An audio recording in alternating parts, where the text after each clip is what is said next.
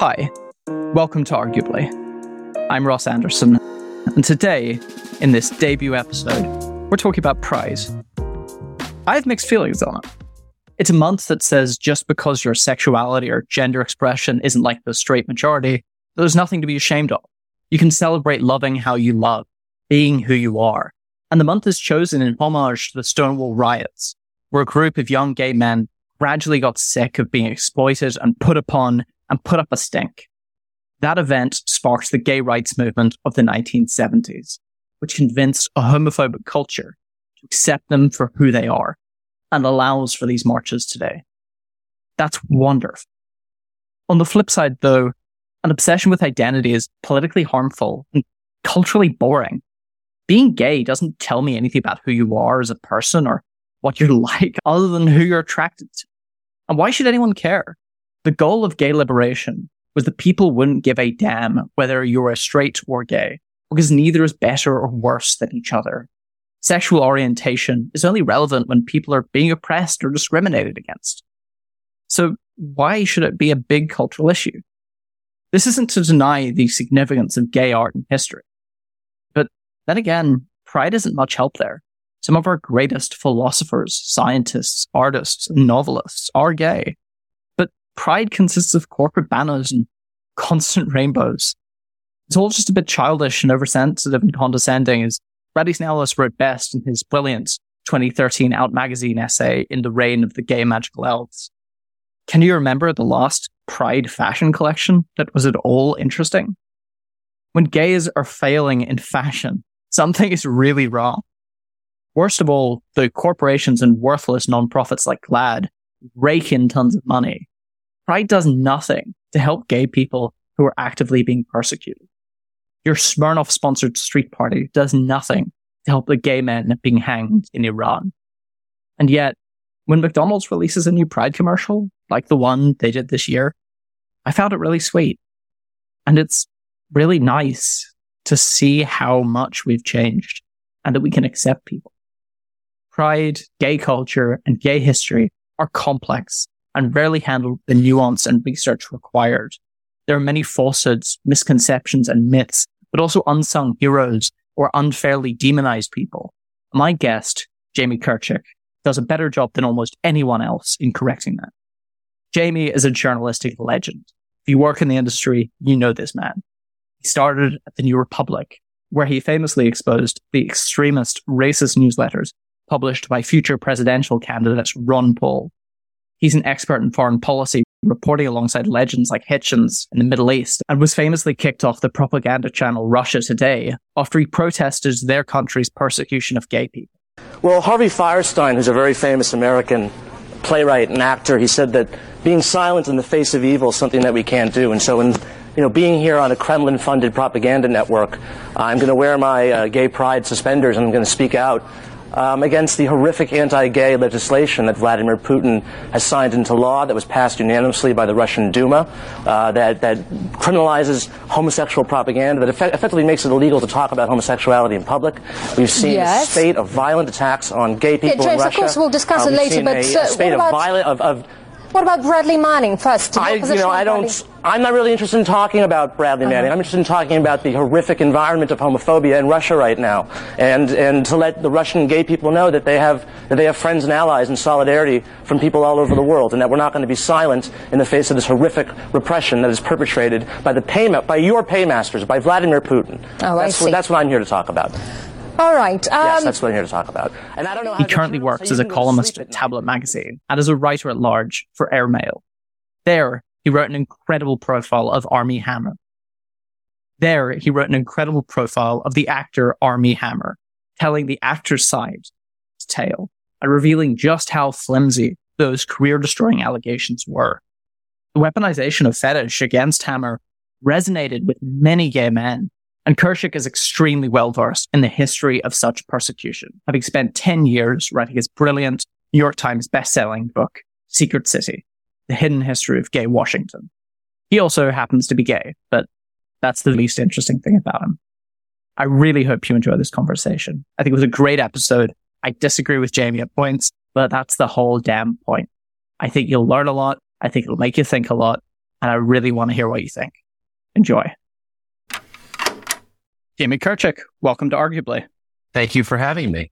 First question. With the chief fights for legal equality and social tolerance over in the United States, Pride has largely become a sort of month-long corporate-sponsored festival of rainbow positivity. So my main question is, does Pride have any value? Does this have any function anymore? Yes, I do. I think in a sense, the nature of being a homosexual still is you have to live in hiding for some part of your life, right? The whole notion of coming out is something that every gay person has to do. Fortunately, they're doing it a lot younger now, and people are not staying closeted for so long. But there are still people who do suffer and have trouble with their identity. And to have what used to be a weekend or a day, now it's an entire month, where you have corporations and institutions and individuals expressing their support for a community whose people for far too long really had to live in hiding. I do think it's important. I do think it's important for gay people, particularly young gay people, to see that they have support in their broader culture, in their community.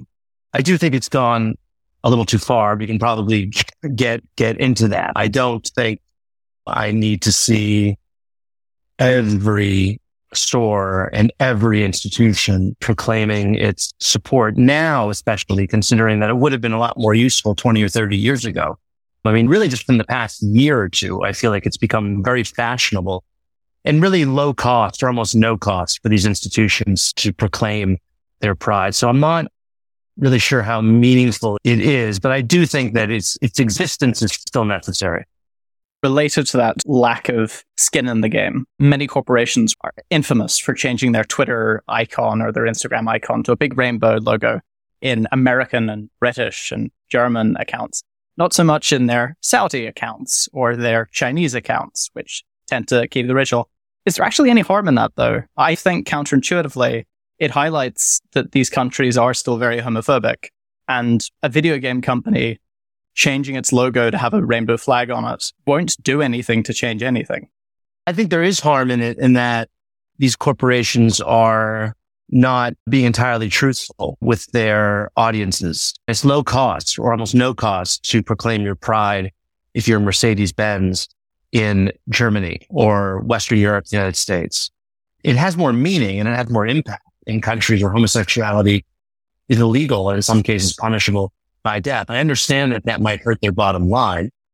And I don't really expect these corporations to be going around identifying with LGBT pride. So at the end of the day, why is Mercedes-Benz even doing this in Saudi Arabia? Who cares what Mercedes-Benz thinks about homosexuality in the Arab world? So it seems a little purposeless, but I do think it does reveal, I guess, how far we have to go and how there is a huge cultural gap still on this issue. And in fact, for all the complaints, and I'd say the hysteria, frankly, that some gay rights groups are whipping up about the condition of what it's like to be a gay person in the West. I mean, for instance, the largest gay rights group in the United States last week issued a state of emergency for gay people in the United States, which, I'm leaving my house every day and I'm not concerned about being attacked by anybody. If there's anywhere where it would be a state of emergency, it's a place like Saudi Arabia, or, there's a whole list of dozens of countries where it's illegal to be gay. So you would think that our energies and our anger and our activism would be better served perhaps on those countries rather than complaining about, sexually explicit book that's been removed from a school library. Does not seem to me to be a massive infringement on the rights of gay people. In your 2019 tablet piece, Transgendering Stonewall, you debunk the claims that trans women of color threw the first brick or shot glass at Stonewall, when, in fact, Stonewall was a home of white gay men, and the two candidates frequently given credit for this weren't there, or weren't there at least at the beginning. So why has this myth been so persistent? Nobody legitimate really claims this is real. The main sources on this don't claim it was so. Why is this stuck around? I think that there are several reasons. It actually goes back to the 90s. I did some research on this in terms of when this first started emerging, which was around the time that the transgender movement was trying to affix itself to the gay movement. there's this myth having to do with Stonewall, that the trans movement was always a part of the gay movement and that they were sort of ignored or deliberately obscured by the evil, heinous gay white man. But it really wasn't until the 90s any sort of organized transgender bloc tried to attach itself to the lesbian and gay movement. And it was around that time that this mythology started to be taking place. And I was just reading a collection of essays that was published by a man named Michael Denneny, who was a very important gay publisher. And he was a left liberal in New York, was at Stonewall, and was writing in the 1990s about these attempts by radical left-wingers to rewrite the history and inserting trans women of color at the forefront. And he actually likened it to the sort of Stalinist historians who would erase certain people once they fell into disfavor from the history books. And that's basically what's been going on. So a specific part is that there is a radical transgender movement that is trying to foist a certain set of, I would say, very unpopular ideas, and that wants to implicate gay and lesbian people in this push. For instance, medical transitions for children, biological men and women's sports, a whole litany of things that we're arguing about now. They want to implicate gay men and women in that fight. So they're basically trying to guilt them into saying, we are the real ones who launched this movement for you. You've been stealing all the credit for all these years. You owe us your freedom. And therefore you have to support us now.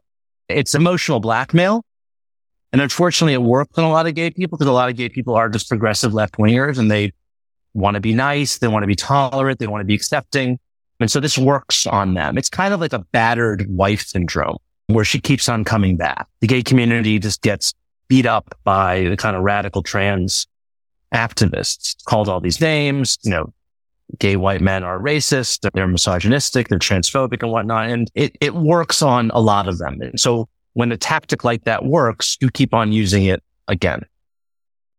And then there's this other sort of broader leftist progressive tendency to impute virtue to individuals based on their identity traits. And I actually wrote a piece about this years ago for Tablet. It's called the Rocks, Paper, Scissors of Identity Politics.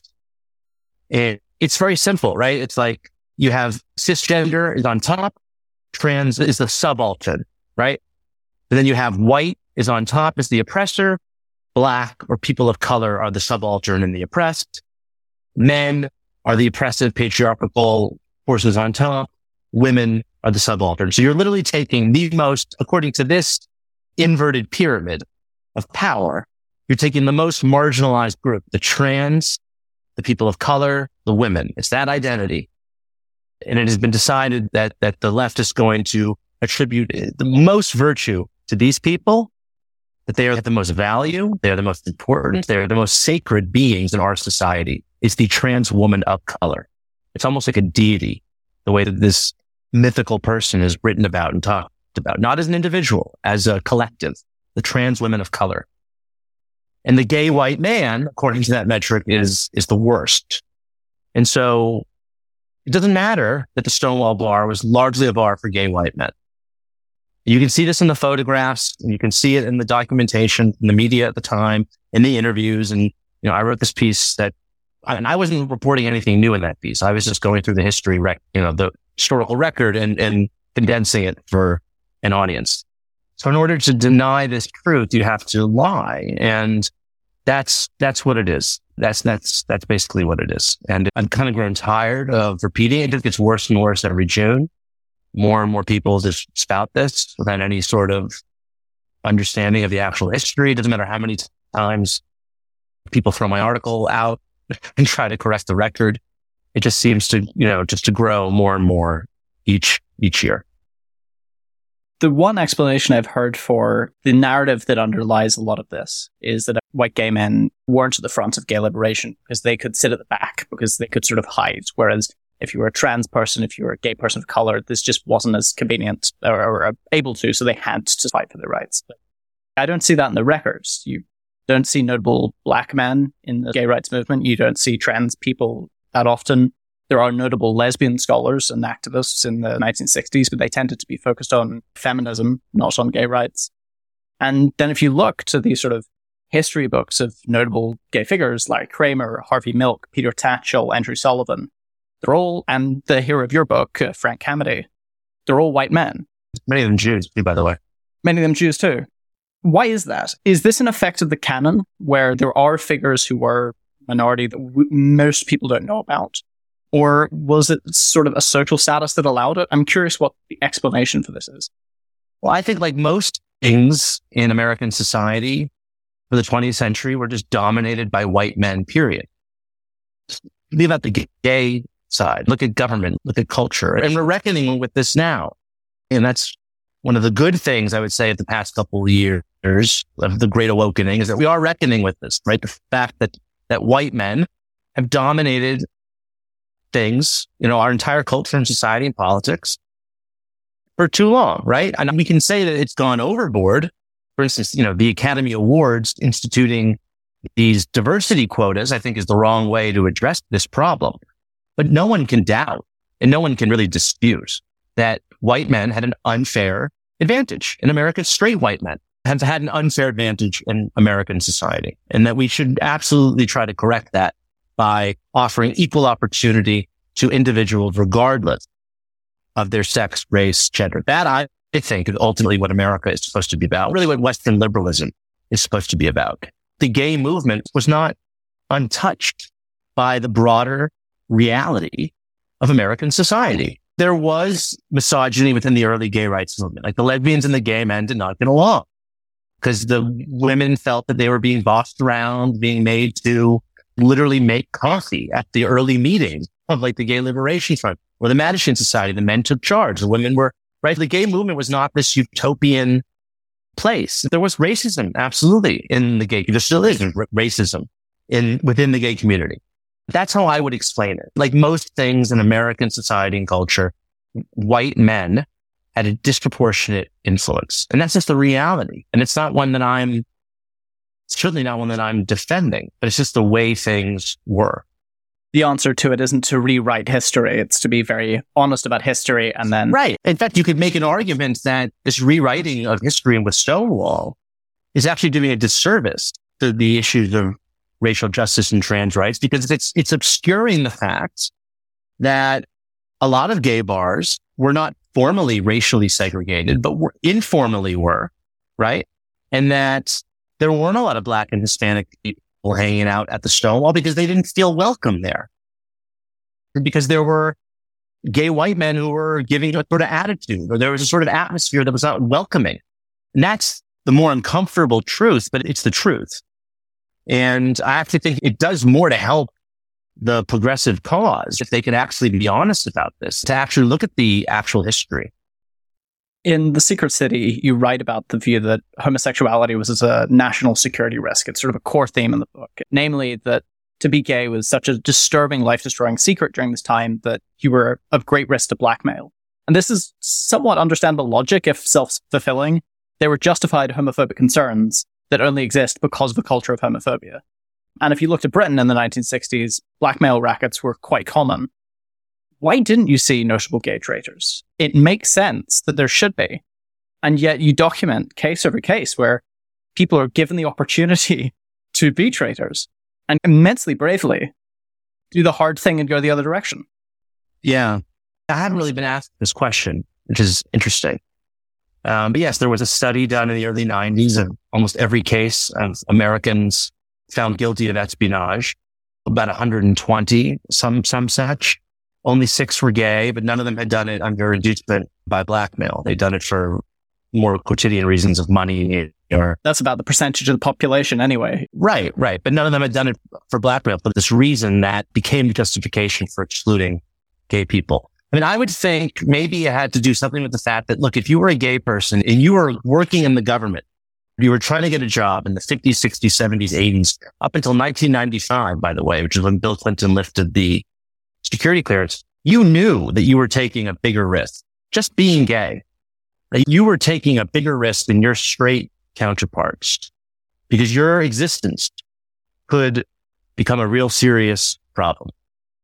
And so I think that to do that, to be a gay person and to get a job in the State Department or any job in the government where you would have had access to secret information. You're already attracting a certain type of gay person who has a lot of integrity, who has a lot of personal courage and strength, right? This isn't just a gay person who's going to go work in the theater in Manhattan, which is relatively open at that time for gay people. This is a real risky thing that you were undertaking. And so I think you're naturally you're getting a group of gay men and women who are pretty tough, right? And so they already know that they could be set up in certain situations. And I think that kind of screens out the type of person who, if they got caught in some kind of KGB honey trap, that they would give information to the Soviets to protect their secret. That's probably, off the top of my head, that's probably part of the reason. You mentioned the very famous British case of Guy Burgess, who was not a spy because he had been blackmailed. He was an ideological traitor. He's an almost mythical character. And what's interesting with him is I think once he is exposed and he becomes this kind of mythological character, that's when the arguments about gays representing a national security threat, it goes from being their blackmail liabilities to, they're also ideologically predisposed to be communist traitors. Because look at this Burgess character.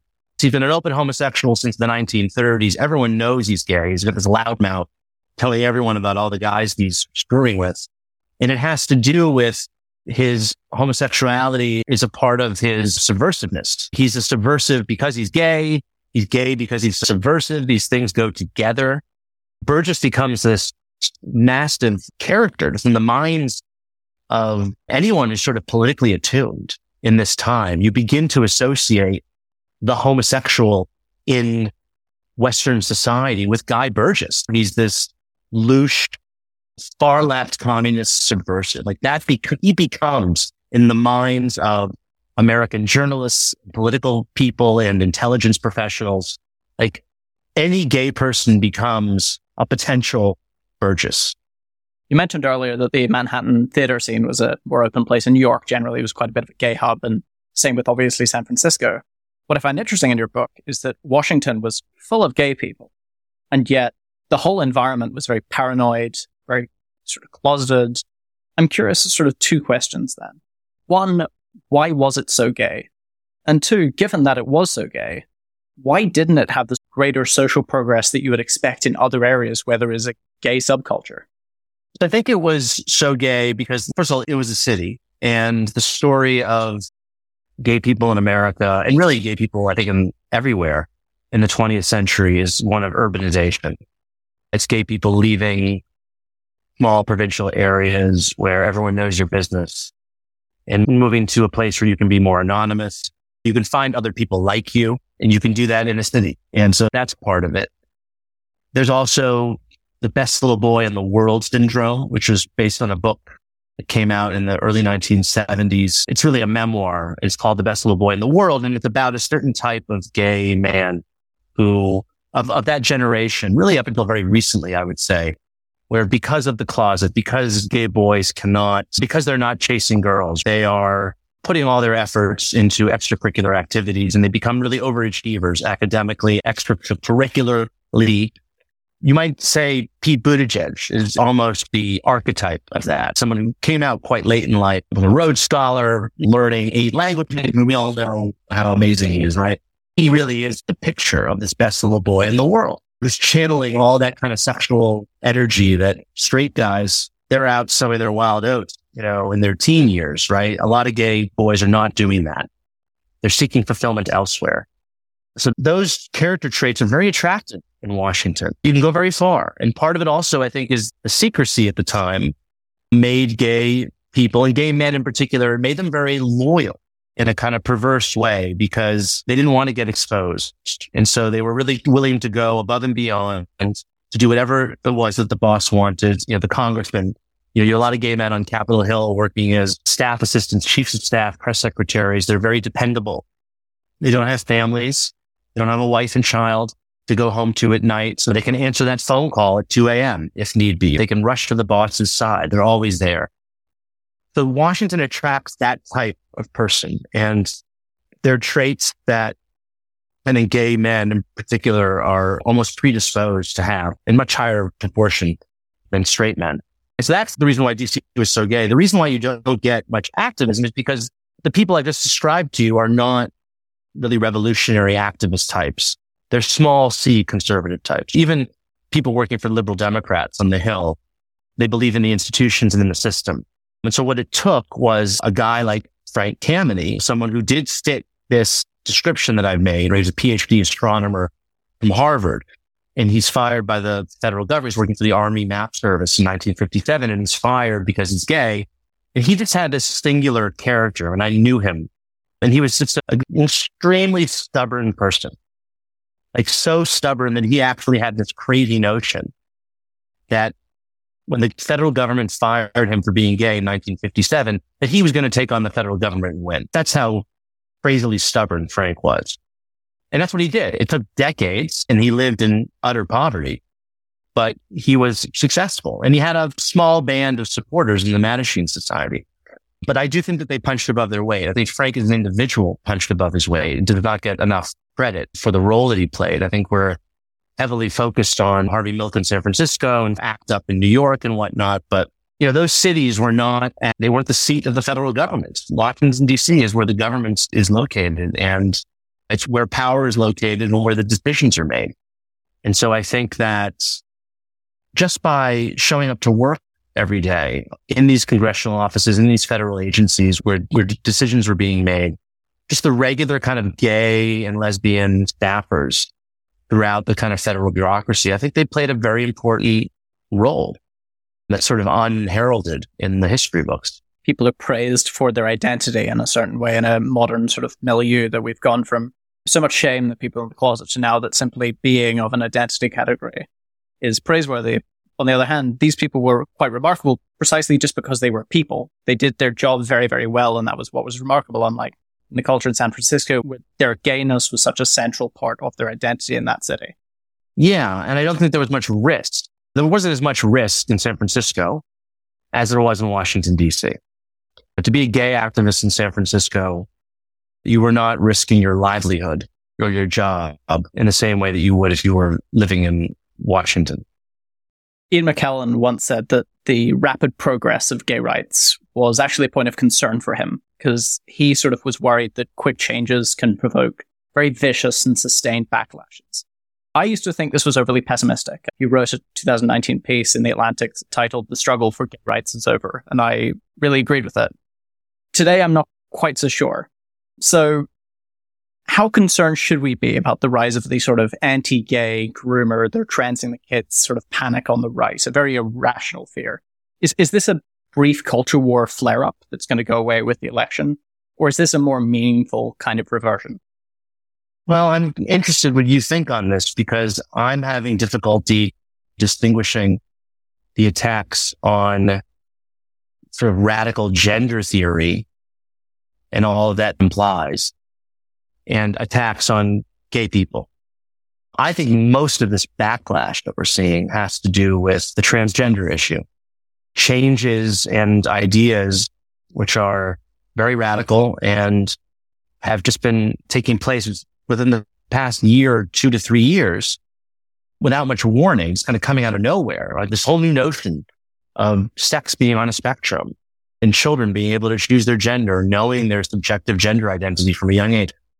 These are things that I'm uncomfortable with as a gay man, right? So I might not like the form that this protest is taking in these various bills in states and the kind of anti-drag hysteria and whatnot. But I'm not sure how much of it is really anti-gay. To the extent that it's anti-gay, I'm worried that it is because people are now beginning to associate the gay movement with the kind of radical trans movement. And they're thinking, oh, it really was a slippery slope from gay marriage to this whole parade of horribles. And I hope that people are able to make the distinctions and that we're able to have it's absurd even me just saying this, right? Like, I hope we can have an adult, nuanced conversation about these issues and be able to distinguish between, civil equality for gay people and introducing abstruse gender theory concepts to third graders, But it seems that horse has left the barn already, and that we're not able to have that conversation because we have basically two extremes that have hijacked this conversation. You have a far right represented by Chris Rufo, Matt Walsh, Michael Knowles, who said he wants to eradicate transgenderism, which is heinous rhetoric. And they're taking a very blunt object and just going after everyone. But then you have this woke left that dominates the Democratic Party, the mainstream media, the medical profession, most of our institutions, which has basically gone full bore on radical gender theory. And I think most Americans are in the middle. And we know this. We've seen the polling. And most Americans are pro-gay marriage. They don't believe that children should be allowed to transition. They don't believe that biological men should be able to participate in sports. There really is a broad, moderate, stiffer majority here on these issues. And yet we're not having that. Those voices are not being heard, unfortunately. That's kind of where I think we are. It's hard to say it in a way that doesn't sound like a theoretical, but I think so much back to 2016. And one of the things that really comforted me about the Trump campaign was there's this famous picture of him hugging a gay flag. And that's complete Trump. It's so absurd, but it got a cheer. Yeah. And it was this big, great moment. And you had the rainbow caps that were selling on the site. And Peter Thiel was at the Republican convention and had this speech that I thought was like a really important moment for sort of gay history in terms of a Republican convention right in front of the president's son saying, I am proud to be gay. I am proud to be a Republican. But most of all, I am proud to be an American. Maybe I'm being overly pessimistic. I don't think that would happen today. I think if Trump released a rainbow MAGA hat on his website for the new campaign, I think that the DeSantis team would slam down it. And I think if he hugged a rainbow flag at the RNC. If he was hugging the traditional rainbow flag, maybe he'd get credit. It's a good question. But again, I think, but who's to blame for that? Who's to blame for the fact that the rainbow flag is now perceived as being this symbol of Leah Thomas and the trans woman who flashed her breast at the White House, and every just over the top. I mean, there's that Onion story from 20 years ago. The headline, "Gay Rights Parade Sets Gay Rights Movement Back 20 Years," right? And it's about this like Midwestern housewife watching I was all ready to support my neighbors, Adam and Steve, and then I saw these, like winks on parade wearing nothing but assless chaps. That's kind of what I feel like has gone on over the past couple of years. There's this French expression, "épater le bourgeois," to scandalize the bourgeoisie. And that seems to be what the queer, that's the word we haven't even mentioned yet during this conversation, which is that it's not a gay movement anymore. It's a queer movement. And queerness is all about marginality and celebrating marginality. Even though how marginal can it be when the CIA and Raytheon and Nike and all these corporations are celebrating you? You're not marginal, okay? But it's really about now kind of shoving the most lewd and frankly distasteful pictures or elements of LGBT life in people's faces. And you look at some of these books that are supposedly being banned in public schools. A lot of them are sexually explicit. They dealt with straight or heterosexual issues and characters. They should also not be taught to young children. This is not necessarily homophobia in a lot of these cases. A lot of this stuff is inappropriate. And so I question if Republican voters were willing to support a guy who was pretty gay friendly and was hugging a pride flag in 2016, like, are they the ones who changed all of a sudden and just became like fanatical homophobes in the past couple of years? Or was there something else going on in American culture that has gotten us to this point where a lot of people, not just right wingers, are feeling uncomfortable about where the whole LGBTQ debate has gone? It's gone beyond civil equality now for people of a different minority sexual orientation, or civil equality for trans people. It's gone beyond that. We're now dealing with something else. It's not gay rights. It's not what the gay rights movement used to be about. It's something completely different. There's this very amusing irony, which is you mentioned Michael Knowles earlier, and they tend to come from this Adrian Vermeule school of the idea that the law crafts people. This idea that if you ban sodomy or you ban pornography or you enforce Sabbath laws again, which some of these people have pushed, that people will sort of change with the law. And I find what's so interesting about the gay marriage legalization is that the laws changed to allow gay people to have the sort of bourgeois, normal American life that sort of Andrew Sullivan was pushing for. But the law didn't change them. And much of the gay community remained exactly as Larry Kramer was condemning. I find this sort of an amusing tension there between these two.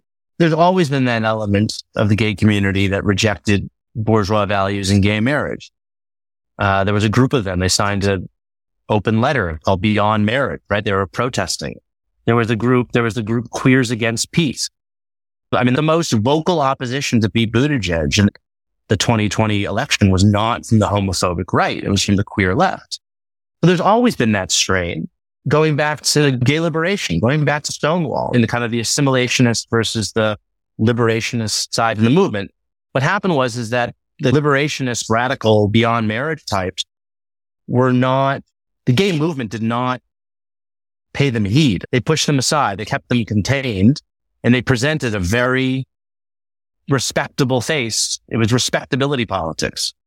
All the gay leaders were extremely well groomed in every test case before the Supreme Court. And I remember James Dale, the Boy Scout. He was the gay scout leader or Eagle Scout who was suing the Boy Scouts because he wasn't allowed to participate. And he was this very handsome guy in a suit and tie. The first couple who brought test cases for gay marriage, equal marriage rights, they were all heavily vetted by these gay groups. They went through these people's backgrounds to make sure that they were spotless.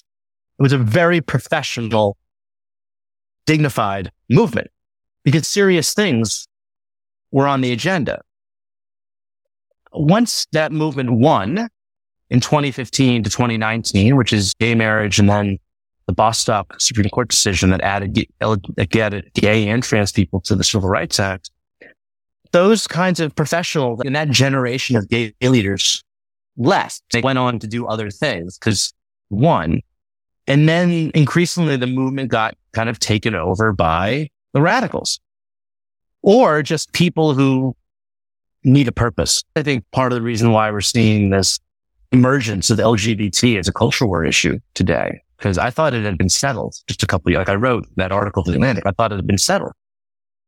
I really do fault the radical left for where we are today. I don't think that conservatives just woke up one morning having already nominated Donald Trump for the presidency, accepting gay marriage at record numbers. Now, a majority of Republicans support gay marriage. It was a conservative Supreme Court that legalized gay marriage and that added gay and lesbian people to the 64 Civil Rights Act. So I just don't think that the right just woke up one morning and decided, we're going to just like restart this culture war. I think they were prodded into it by a radical progressive left that needed a cause. And the cause was radical gender ideology. Going to the very real cases where people are under threat because of being gay, Ted Cruz recently tweeted out in opposition of Uganda's May bill, which criminalized homosexuality and imposed the death penalty for aggravated homosexuality. Other than calling out that this is wrong and immoral, what is the proper response from Western countries? What should our foreign policy stance be regarding countries that put in these very punitive criminalization laws? Well, I think it depends on the country you're dealing with. A country like Saudi Arabia is much more delicate because they are a very important security partner in the Middle East. They're a major source of petroleum. They're an important source of stability, countering Iran. So you can't, unfortunately, make human rights the sine qua non of American foreign policy. You can't just cut off relations and cut off aid and weapons sales and security cooperation with Saudi Arabia because they treat gay people badly or they kill a journalist, like they kill journalists. The United States can't do that. We can't have the foreign policy of Sweden. Sweden might be able to do that, which is one of the reasons why Europeans, I think, they're able to lecture the United States about these things because they're not the most powerful country on earth and they're not a security guarantor. They have the luxury of being able to do that.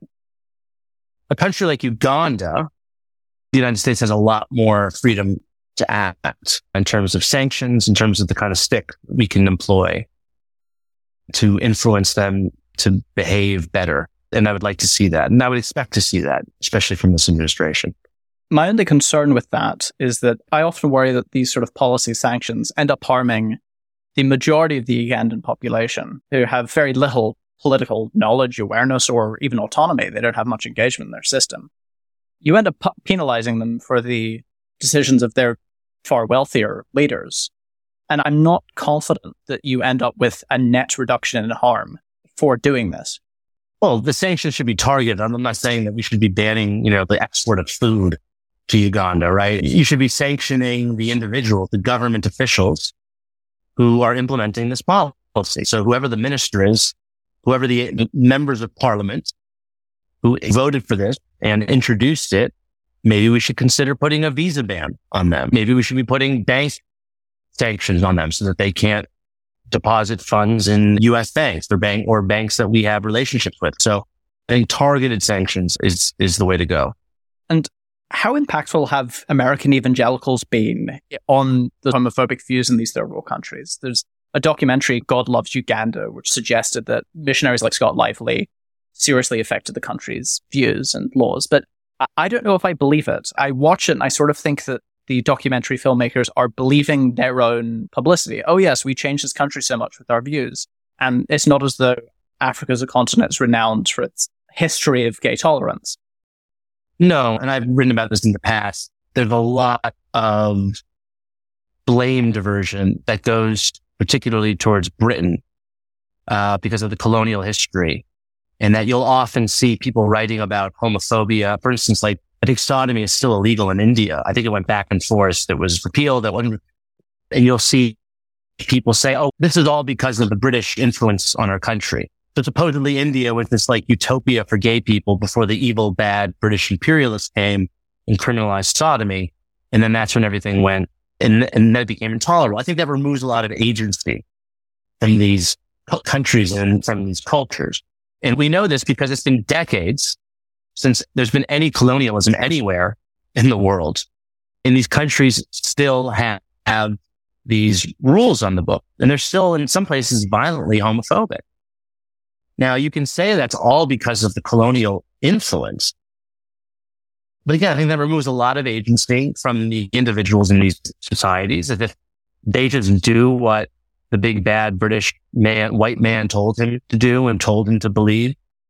It ignores the existence of cultural taboos that have existed in a lot of these societies for generations and that predate colonial powers. I think a lot of it, frankly, has to do with the lack of freedom of expression. Almost all these countries that we're talking about where homosexuality is prescribed by law are authoritarian. And gay rights and free expression go hand in hand. It's not just some coincidence that the countries that are the most hospitable to gay people are liberal democracies, right? It's because it goes back to the beginning of our conversation, right? If part of being gay is having to live a secret, then part of overcoming that is being able to express yourself.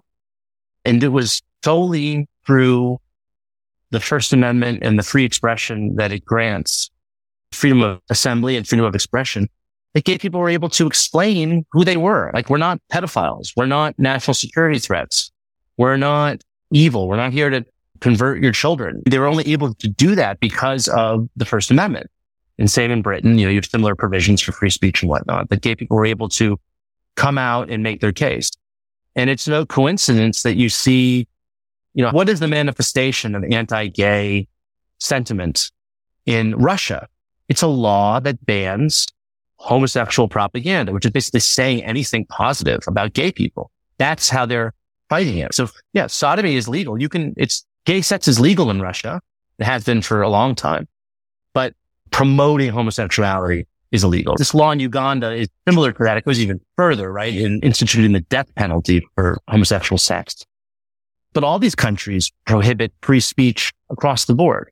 If gay people in Saudi Arabia or any of these countries, if they were allowed to, write articles in the newspaper. They were allowed to portray themselves in television and film. One of the most significant and important ways, by the way, in which gay people were able to kind of change the culture was through television and film.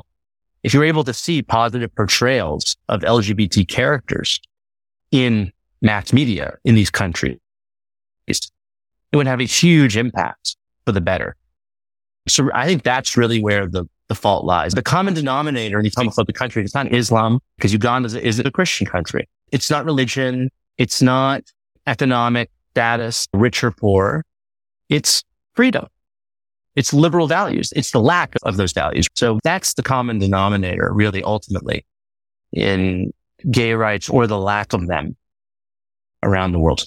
Speaking of people keeping it a secret, when we look at the history of journalism, we've seen a lot of incidents of the press hiding unflattering personal details about important subjects, where this should have been known. The public should have known this stuff, and we rightfully condemn it. The public should have known about Roosevelt's physical state and Kennedy's physical state and moral state.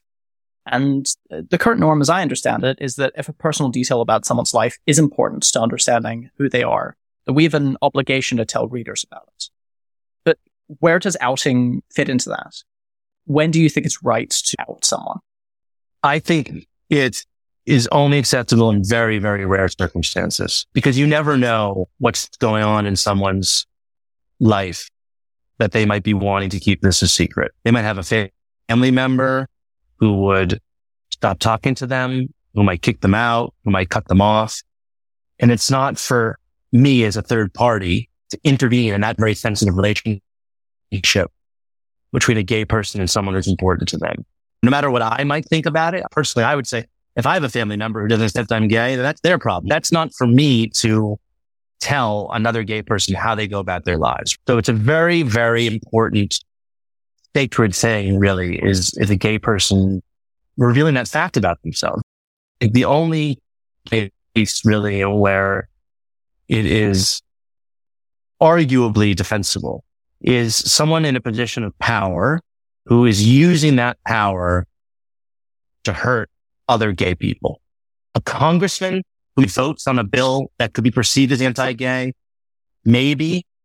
Maybe, but look, if he's one of 435 votes, and if he's not going around saying anything about it, he just kind of passively votes for something, I'm not sure that that's justifiable.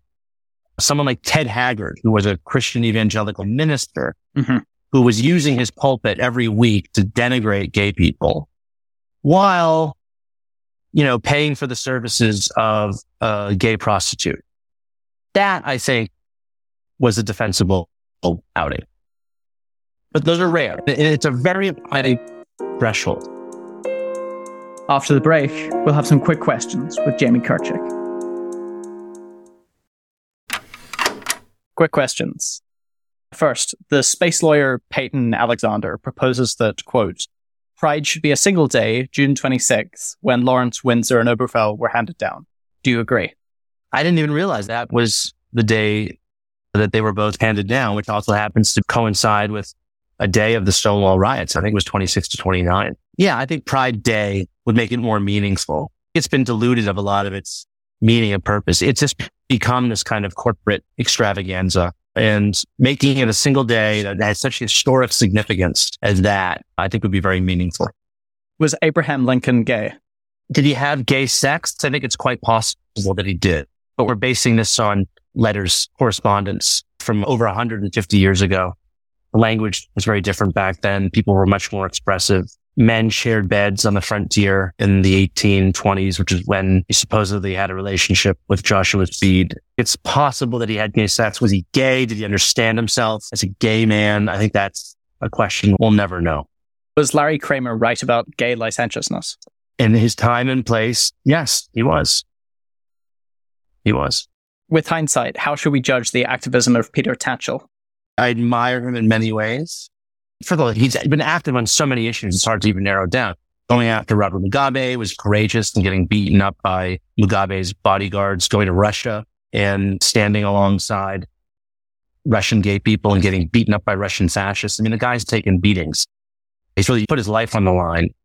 And he really has that kind of old-fashioned left-wing sense of solidarity cuts across national borders, religious divisions. He's always out there protesting for some benighted people, some forgotten people around the world. That's been all to the good. So some of the outings that he did in the 90s of certain individuals might not have been appropriate. I think he was outing Anglican priests at a time when they were not admitting gay clergy. But I think largely he stood up to Ken Livingston.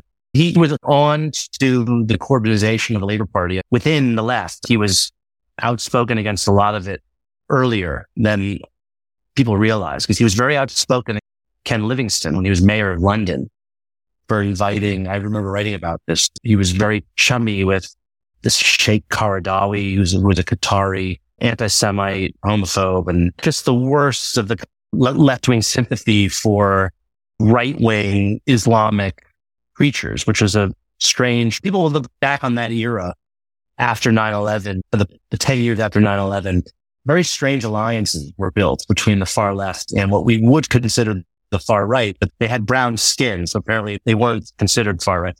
And Peter Tatchell was very outspoken about that, so I have a lot of time for him. Do you believe the claims of Scotty Bowers? I'm not sure I believe what he had to say about J. Edgar Hoover. I think J. Edgar Hoover was probably celibate his entire life. But yeah, I think Scotty Bowers was largely telling the truth. Was Rock Hudson's death a significant moment for the country's awareness of AIDS, or is this a sort of revisionism? Oh, no, I think it was probably the most significant in terms of public perception, because up until that point, AIDS was a disease that was affecting homosexuals, hemophiliacs, and then also heroin users. All those people could kind of be forgotten and excluded and not really given any concern. And then you had this matinee idol, this internationally renowned film star. And that definitely woke people up.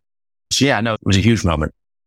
How should we remember Bayard Rustin? I think Bayard Rustin is one of the great moral figures of the 20th century. One of the most important behind the scenes players in the civil rights movement as a strategist. And Martin Luther King was obviously out front and center. It was obviously an incredible orator, but you had Rustin behind the scenes organizing this, going back decades earlier before King emerged. He was on the scene. His views on race in America, so prescient. And he was a real foe of, for lack of a better term, identity politics. I think he understood that he was really trying to forge a working class movement that would cut across racial division and racial barriers, because he was a socialist. And he understood that people had more in common due to their shared class than they did because of their race necessarily. I think that's a view that's very unfashionable on the left today, but I think it's the correct one. And he was an ardent foe of Black nationalism for that reason. He was an ardent foe of anti-Semitism, a strong supporter of the state of Israel, an ardent foe of oppression anywhere, whether it was Soviet left-wing oppression or right-wing authoritarian oppression. And he advocated for people who were oppressed all over the world, no matter who was doing the oppressing. And the fact that he did this all while he was an openly gay man in the 1960s, that was a big deal. To be an openly gay Black man made him an extreme... In a Christian movement, largely, too. Yeah, in a Christian movement. Yeah, so he's really one of my all-time heroes. Speaking of heroes, how does George Santos fit into the history and norms of gay Washington? How do I answer that question? Impolitely. Yeah, well, he's definitely like a diva. He's definitely a bitch. I do find it somewhat heartening that his homosexuality does not seem to be playing a huge role in this. You don't see many people, pointing to the fact that, oh, he's gay. And I think there's a reason for this. Look, because the fact that he's very openly gay, he's never denied it. And in fact, he married a woman at some point, right? I'm not sure if that's an immigration thing, though. Yeah, it may have been an immigration thing. In an earlier era, he would have fit a certain archetype of a gay liar. Because all gay people, for some part of their lives, have to lie about who they are. And so in an earlier era, in the 50s, 60s, 70s, 80s, you still come across people like this because, look, gay people are better by their nature. They become liars. That's why coming out of the closet is so important, because you're no longer living a lie. But for those who persist in it, They can be very destructive. And so I could have seen an alternate scenario decades earlier where a closeted Santos type, he's very much a kind of Tom Ripley character of just a pathological liar, of which, again, if he had been closeted, and this had been decades ago, his homosexuality would have been an element of that. It would have been pointed to as an element of this broader tableau of lies, that he's living a lie, he's pretending to be someone he's not.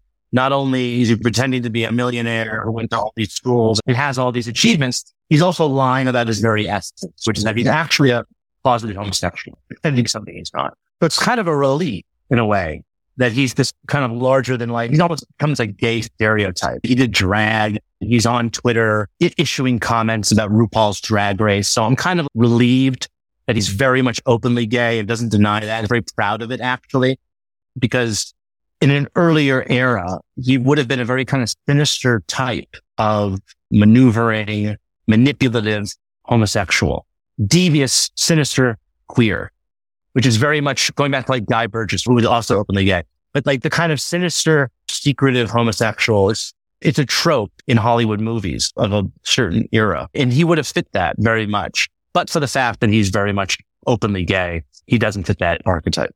Why does anyone respect GLAAD? Well, I think they exercise a lot of insolence in the media business, because if you don't meet their criteria of representation, then they will issue reports and condemn you, whether you're a movie studio, a television network. If you don't have enough gay characters or trans characters in a television show or a film, never mind if it's appropriate, right? Like not every movie and film needs to have gay characters. Okay. Leave that up to the creators. Let creators create. There's no shortage of very highly talented gay, lesbian, and straight people, by the way, working in these creative industries who are not bigoted or homophobic. They just want to be able to create. And in some cases, their characters will be gay. Hopefully, they'll be gay, and maybe being gay won't even be an aspect of their life in the film. It's just sort of this character's gay, and it's not a central component to the plot. It's just, maybe 30 years ago, the character would have been straight. Now it's gay, and it doesn't matter. And I think we're getting there on our own, and we don't need outside ideological pressure from activist groups telling artists what to create. I think it's a really bad phenomenon, whether it's the government that's telling artists what they can and cannot create, or pressure groups on the outside. I think that individuals should be allowed to follow their own creative inspiration, and they should not be told what they can and cannot do. Should the Sisters of Perpetual Indulgence hold a Hunky Muhammad competition on Ramadan? That's a good question. I don't think they should. They certainly wouldn't, which tells you everything. It's also the reason why there's no Book of Muhammad on Broadway. What do you think of the 1961 film Victim? I think it's a terrific film. It's obviously very dated. It's very of its time. The whole issue is sort of gestured at. I'm not sure what the rules were in Britain at the time in terms of depicting homosexuality on screen. I know in America, they weren't able to do it explicitly until the following year, 1962, with advised consent. But I thought it dealt with the issue in a very humane way. And it depicted gay men as, the title implies, victims. They were victims in that movie of a blackmail ring. And I think it humanized that. And I think it was actually a very influential film. I know played an important role in drawing public attention to the issue. Having met the man, what's your impression of Armie Hammer, the person?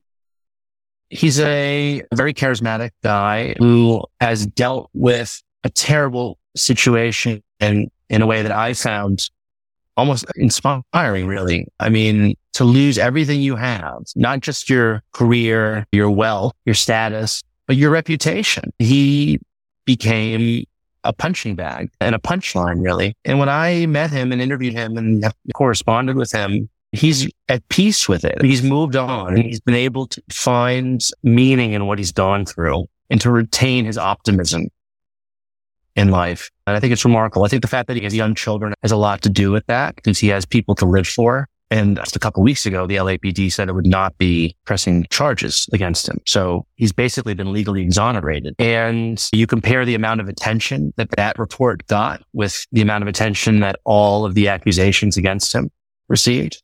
And I think it's really hard not to feel somewhat bad for him. Even people who might not have liked him or think that what he acknowledged doing with these women was terrible. It's hard to say that he deserved what he got. Speaking of redemption, should Kanye West be redeemable? And what would a good path for that be? He would have to apologize, and he would have to really sincerely apologize. And I don't even know what that would look like. And I also don't know how much of what he's been saying about Jews, about Black people. I mean, you take all the crazy things he said. I don't know how much of it has to do with his mental state. He's clearly not a mentally well person. So it's going to be a very difficult process for him to redeem himself. How will history remember Angela Merkel? That's a good question. Overrated.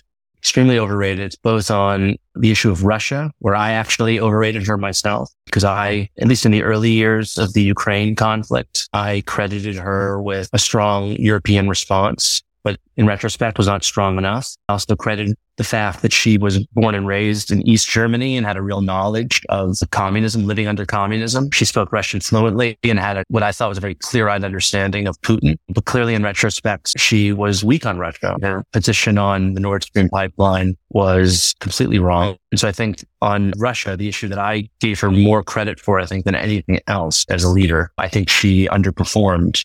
At the same time, it's hard to imagine another German leader being stronger on Russia. That's the thing, right? Her successor has left a lot to be desired himself, but I do think she's overrated on that. And I think her position on the migrant issue I've written about, and lots of other people have written about, was something that pretty much everyone agrees in Germany should not be repeated again. But I was writing paeans to her when Trump was elected. I was saying that free world rested in Angela Merkel's hands. That's what a lot of us thought. And I think like a lot of things that were written in the early months and years during that early period when Trump emerged in our politics, I think a lot of us wrote and said things that we look back on and say, I might want to take that back. I certainly have. And I think my sort of unadulterated praise of Angela Merkel is something that I would moderate now. Looking back, how should have the US supported Ukraine in 2014? There should have been much stronger sanctions on Russia in terms of gas and oil. Nord Stream should have been shut down promptly. We should have armed the Ukrainians to the teeth. We should have redeployed American forces to Poland's frontline states. We should have scrapped the NATO-Russia Founding Act, which was an agreement that limited troop presence along the Russian border. I would like to think that would have staved off a full-scale Russian invasion. I'm not sure, but I think it could have, possibly. Has the war in Ukraine strengthened or weakened the general state of Europe? I think it's actually strengthened it. I think you look at the public support among European populations for the defense of Ukraine is up. You've seen Finland and hopefully Sweden, if the Turks and the Hungarians get over themselves, joining NATO, which is a huge, huge development in two countries where there was overwhelming opposition. These were two neutral countries that opposed NATO membership like that overnight, switched. And I think the West is stronger with them in NATO, but we'll see how long it lasts. The war is a far off prospect for most people. I don't think it's something that most Europeans are feeling in their daily lives. Fortunately, the political situation is, as the Czech Republic has elected pro-Western, pro-NATO leadership, and there was some doubt there. In some other countries, they've all been moving in the right direction. Even the kind of far-right leader of Italy, Meloni, is very pro-Ukraine. So it's been impressive so far. Has Ron Paul had a bigger impact on the populist right than Trump? His newsletters normalized the outrage then flatly deny strategy. And he made isolationism acceptable to the Republican Party when at the time it had been a booed position. I don't think he was more influential because I think he was such an oddball, very uncharismatic personality. And he had these other weird beliefs that kind of alienated him from the Republican base. For instance, the gold bug stuff, which kind of just went over most people's heads. But he also was not, I don't know if he was open borders, but he never made immigration an issue. And I think that's ultimately what propelled Trump. But I do think Ron Paul sort of laid the groundwork in some ways, certainly with kind of the conspiracy theorizing. But Trump had just a much broader appeal. Paul appealed to political obsessive types, people who were reading Murray Rothbard and deep in the comment sections of obscure libertarian websites. He was a political obsessive. And he appealed to political obsessives, whereas Trump had appealed to people who watched professional wrestling, and that's where they knew him from.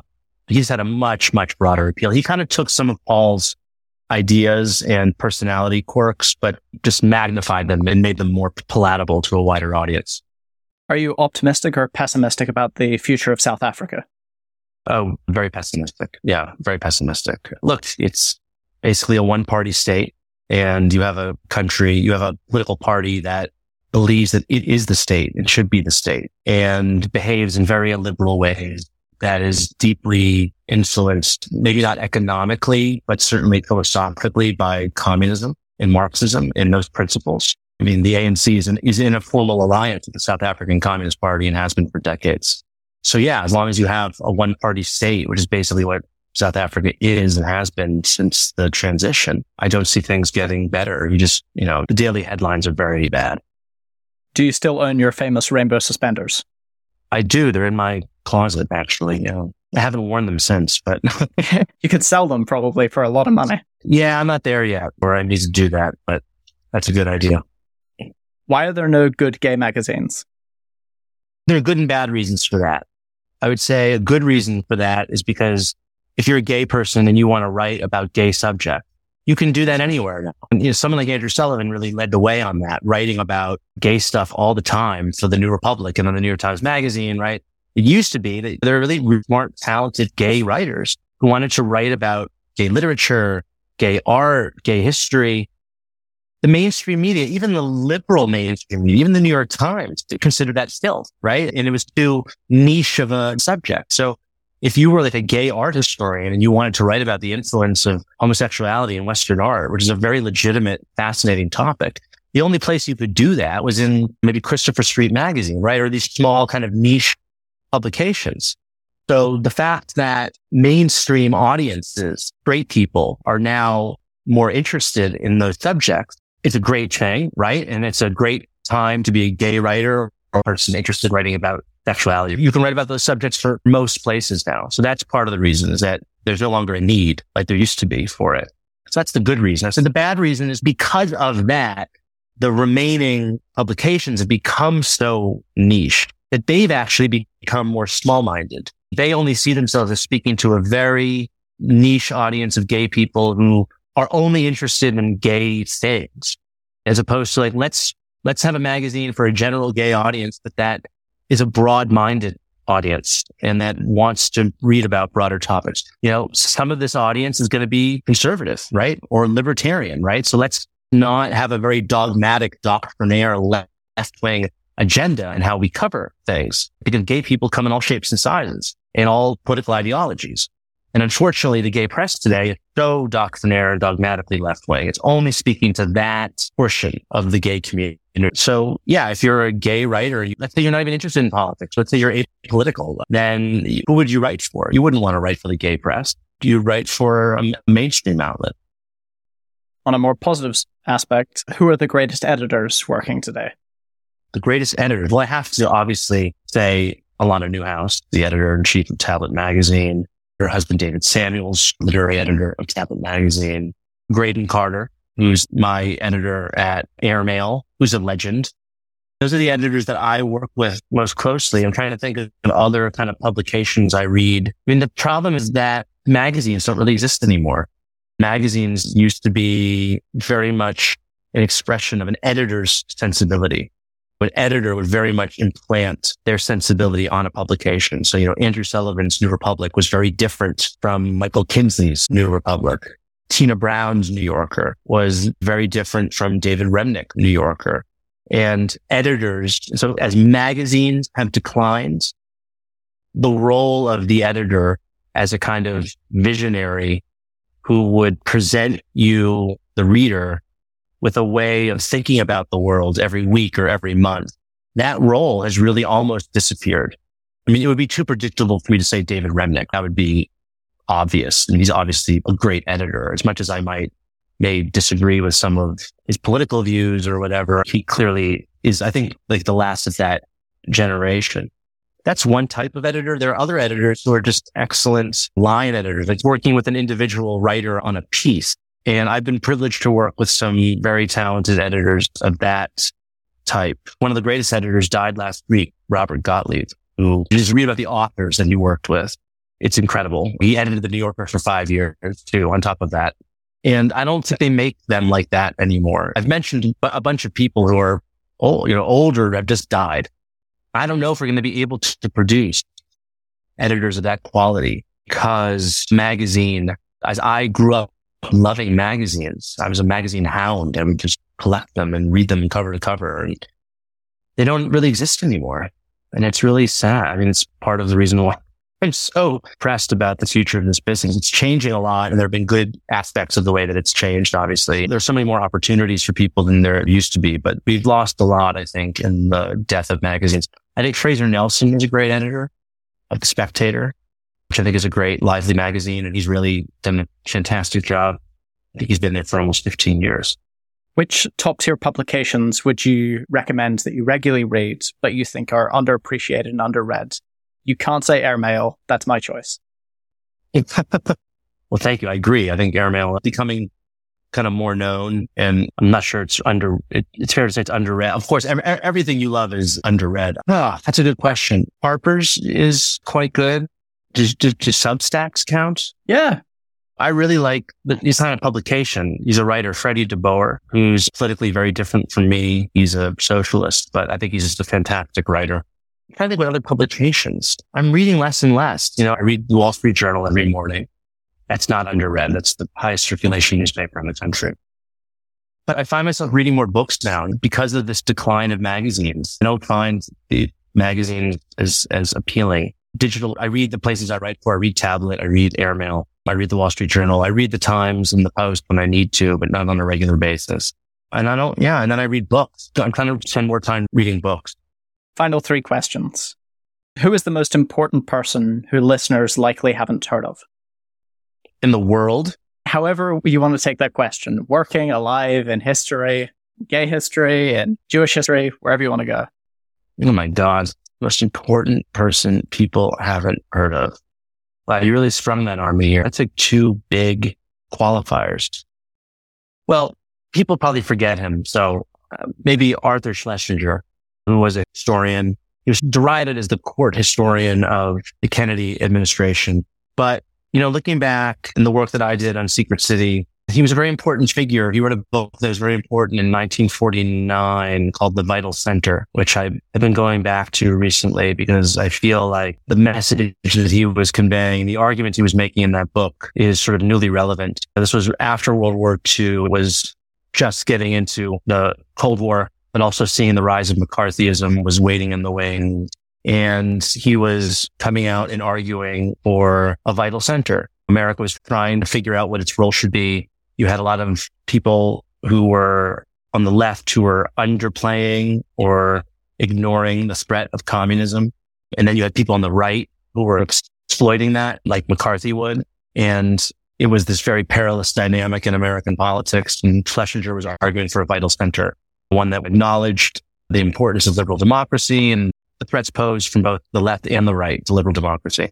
And I feel like now we're in a similar situation where we have extremes, forces on both sides are feeding off each other and the center's collapsing. And I think we need a new kind of argument for a new vital center. And so I've just been thinking a lot about Arthur Schlesinger and the kind of arguments he made and the role he played in American letters and politics. He was a very kind of like bon vivant. He went to cocktail parties and knew lots of fascinating celebrities and intellectuals, and he wrote history books, and he was an interesting character. What book would you recommend that most listeners will not have read or perhaps even heard of? Well, it's one of my favorite novels, but I'm assuming your listeners might have heard of it. The Line of Beauty by Alan Hollyhurst. It won the Booker Prize, so it's pretty well known, but it's one of my top novels. And final question, where can people find you and what are you currently working on? People can find me on Twitter, I guess, although I don't really tweet that much, at @Kirchick. And what am I working on? Yeah, I'm working on pieces for Tablet and Airmail that I can't really divulge. And I'm thinking of a second book topic because that's what I kind of want to constantly be doing, is working on books, but I haven't settled on anything yet. So that's taking a lot of time, just sitting here, sitting and thinking and contemplating and trying to come up with something. I have ideas, but I haven't settled on anything. Are you looking for something you'll do shorter, or are you looking for another 10-year project? Oh, I don't think I can stomach another massive history tome now. So yeah, all the ideas I have are significantly shorter. Jamie Kirchick, thank you for speaking with us. Thanks for having me. Thank you for listening. If you like the podcast, please share it with your friends and family and give us a 5-star review on Apple Podcasts. If you really loved it, you can become a supporter at arguablypod.com. For just £5 a month or £50 a year, you'll get access to new episodes a week early, participate in our Q&A episodes, and join the comment section. You can follow the podcast at arguably_pod on Twitter or arguablypod at Instagram, and you can follow myself everywhere where people are followed at that Ross Chat. Thank you again.